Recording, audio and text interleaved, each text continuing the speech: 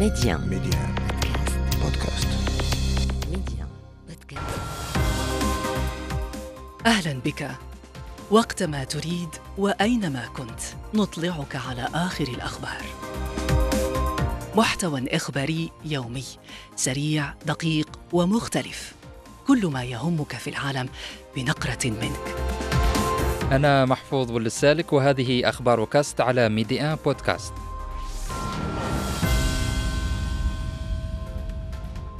أهلا بكم. في المغرب، على إثر توالي موجات الحرارة المفرطة والمخاوف من تسببها في اندلاع حرائق غابوية، الوكالة الوطنية للمياه والغابات ترفع مستوى التعبئة من خلال استثمار عدة معطيات رصدية استباقية. بعد اختياره رئيسا جديدا لسيدياو، رئيس نيجيريا بولا أحمد تينوبو يؤكد حاجة إفريقيا إلى الديمقراطية ويشدد على عدم السماح بالانقلابات العسكرية، محذرا من وصول التهديد الإرهابي في المنطقة مستوى مثيرا للقلق. الحرب في أوكرانيا وترشح السويد للانضمام للناتو والنفقات العسكرية أبرز ملفات قمة حلف الشمال الأطلسي المرتقبة غدا وبعد الغد في ليتوانيا.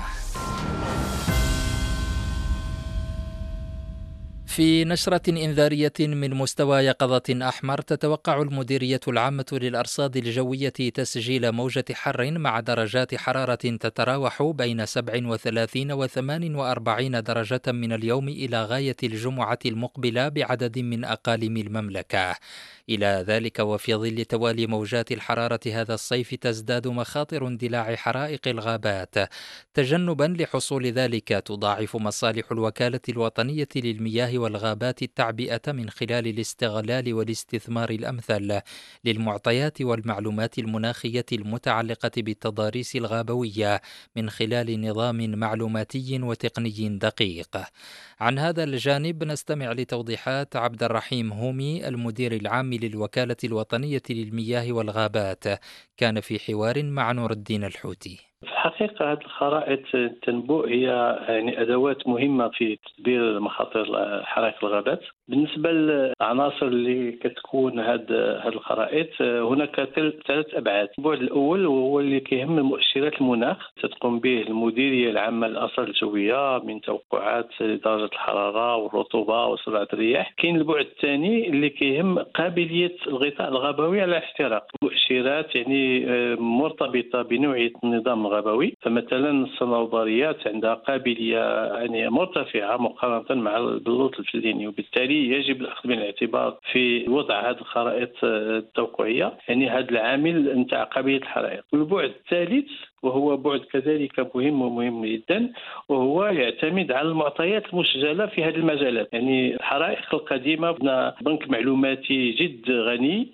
اللي كيحدد جميع الحرائق اللي وقعت في هذه المجالات الغابوية، وبالتالي هذا المعطى هذا كيمكننا كذلك باش ناخذه بالاعتبار في هذه التنبؤات. ومؤخرا في إطار رفع نجاعة هذا النظام المعلوماتي، قامت الوكالة بإدخال الذكاء الاصطناعي من أجل تحديث النظام المعلوماتي. إلى الأقاليم الجنوبية للمملكة، في مدينة الداخلة، أشادت اليوم جمهورية غينيا بالجهود المتواصلة التي تبذلها المملكة المغربية تحت القيادة الحكيمة والمستنيرة للملك محمد السادس من أجل السلام والتنمية في إفريقيا.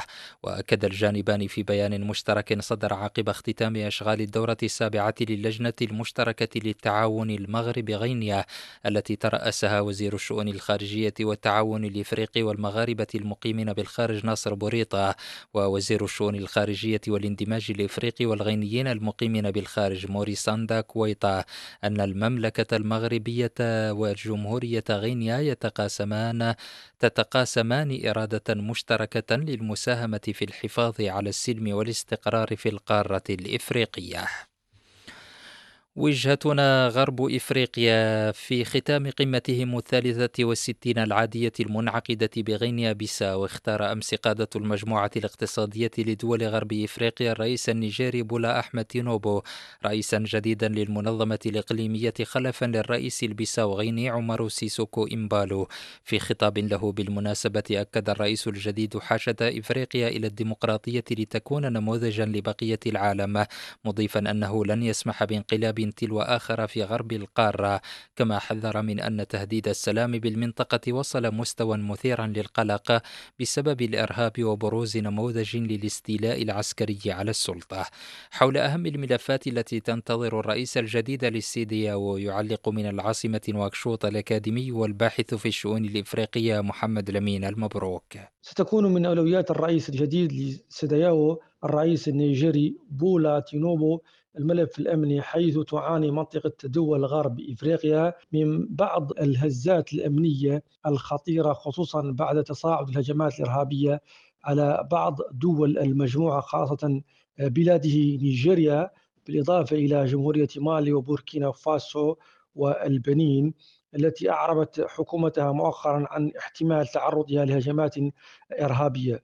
ويعتبر الملف الأمني من الأولويات التي ستكون ضمن أجندات الرئيس الجديد لسيدياو. بالإضافة إلى ذلك سيعمل من أجل تقوية العلاقات بين الدول الأعضاء التي عرفت هزات خطيرة بعد الانقلابات العسكرية في كل من مالي وغينيا كوناكري وبوركينا فاسو. كما سيولي كذلك أهمية كبيرة لقضايا التنمية والاقتصاد ومشاكل الغذاء والزراعة، وكذلك مشاكل الاستثمارات. كما سيعمل كذلك على فتح الأسواق أمام رؤوس الأموال، المساعدة بالنهوض بالاقتصاد بدول المنطقة. في السودان، غداة غارة جوية خلفت عشرات القتلى والجرحى، حذرت الأمم المتحدة من أن البلاد على حافة حرب أهلية شاملة قد تزعزع كامل استقرار المنطقة.